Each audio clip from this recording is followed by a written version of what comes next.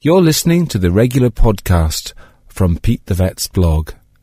This was first broadcast on East Coast FM. Thanks for coming in, Pete. We saw you on the television last night on Prime Time about greyhounds, and you've spoken to us before on this programme about it, particularly in the evidence that was gleaned from Australia.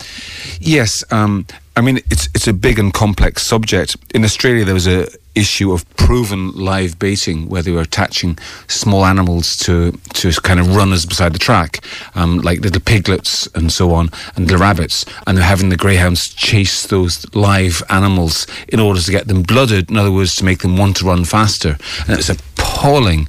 And what happened was everybody out there, all the people in the industry, denied they could have anything to do with that whatsoever, but they were proven on secret camera to have actually been doing that. So that was caused big ructions out there. And what Prime Time showed last night was one of the people involved in doing that was banned out there from working the greyhounds and came over and is working here in this country doing exactly that now.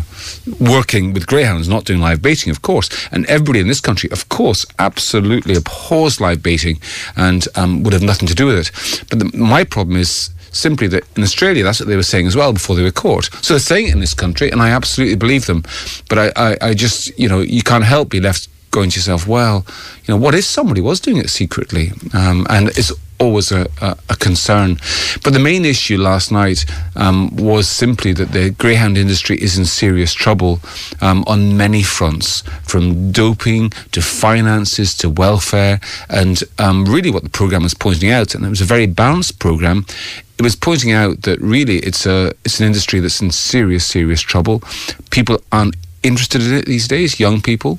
They don't want to go greyhound racing.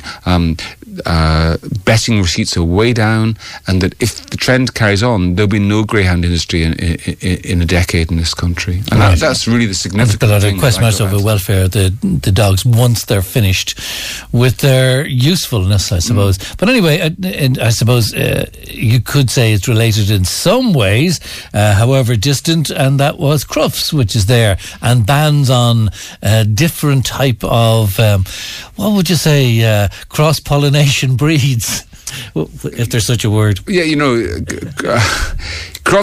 we're in the thick of the dog show season right now, because Crufts is happening this weekend in Birmingham, Thursday, Friday, Saturday, Sunday, and it's the biggest dog show in the world.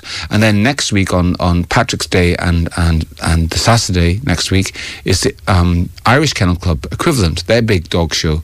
So we're right in that period just now.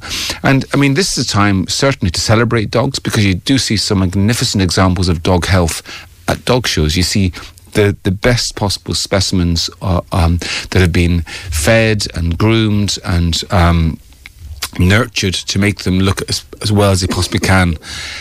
But as well as that, the downside is that it does move the spotlight onto the whole issue of pedigree dogs.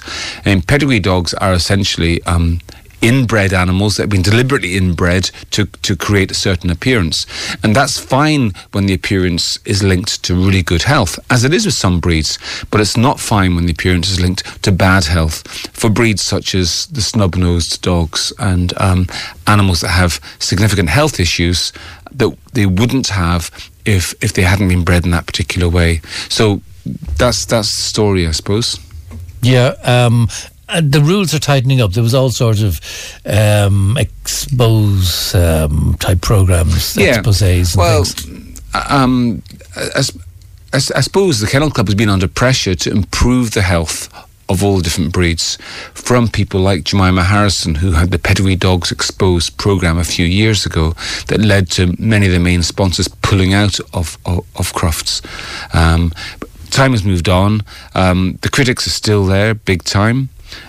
Is far from perfect, and the pressure does need to continue on the Kennel Club. This year there's been calls to some breeds actually banned completely, breeds like bulldogs and pugs, because so many of them, something like 50% of pugs, suffer from some degree of obstructive airway disease. And you have to ask the question, how can humans deliberately produce animals that are born to suffer? How can we allow that? It's a good question. And so if you follow that through, then the logical thing is you should say, well, just as you would stop somebody from smothering a dog with a cushion, therefore you should also stop somebody from producing a dog that's likely to have a sensation of being smothered with a cushion for its entire life.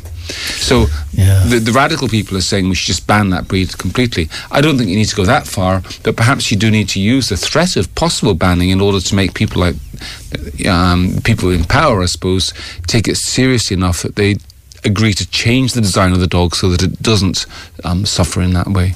Pete Wedderburn, our vet. Thanks very much indeed, Pete. You can hear this broadcast again on Pete's website, which is petethevet.com.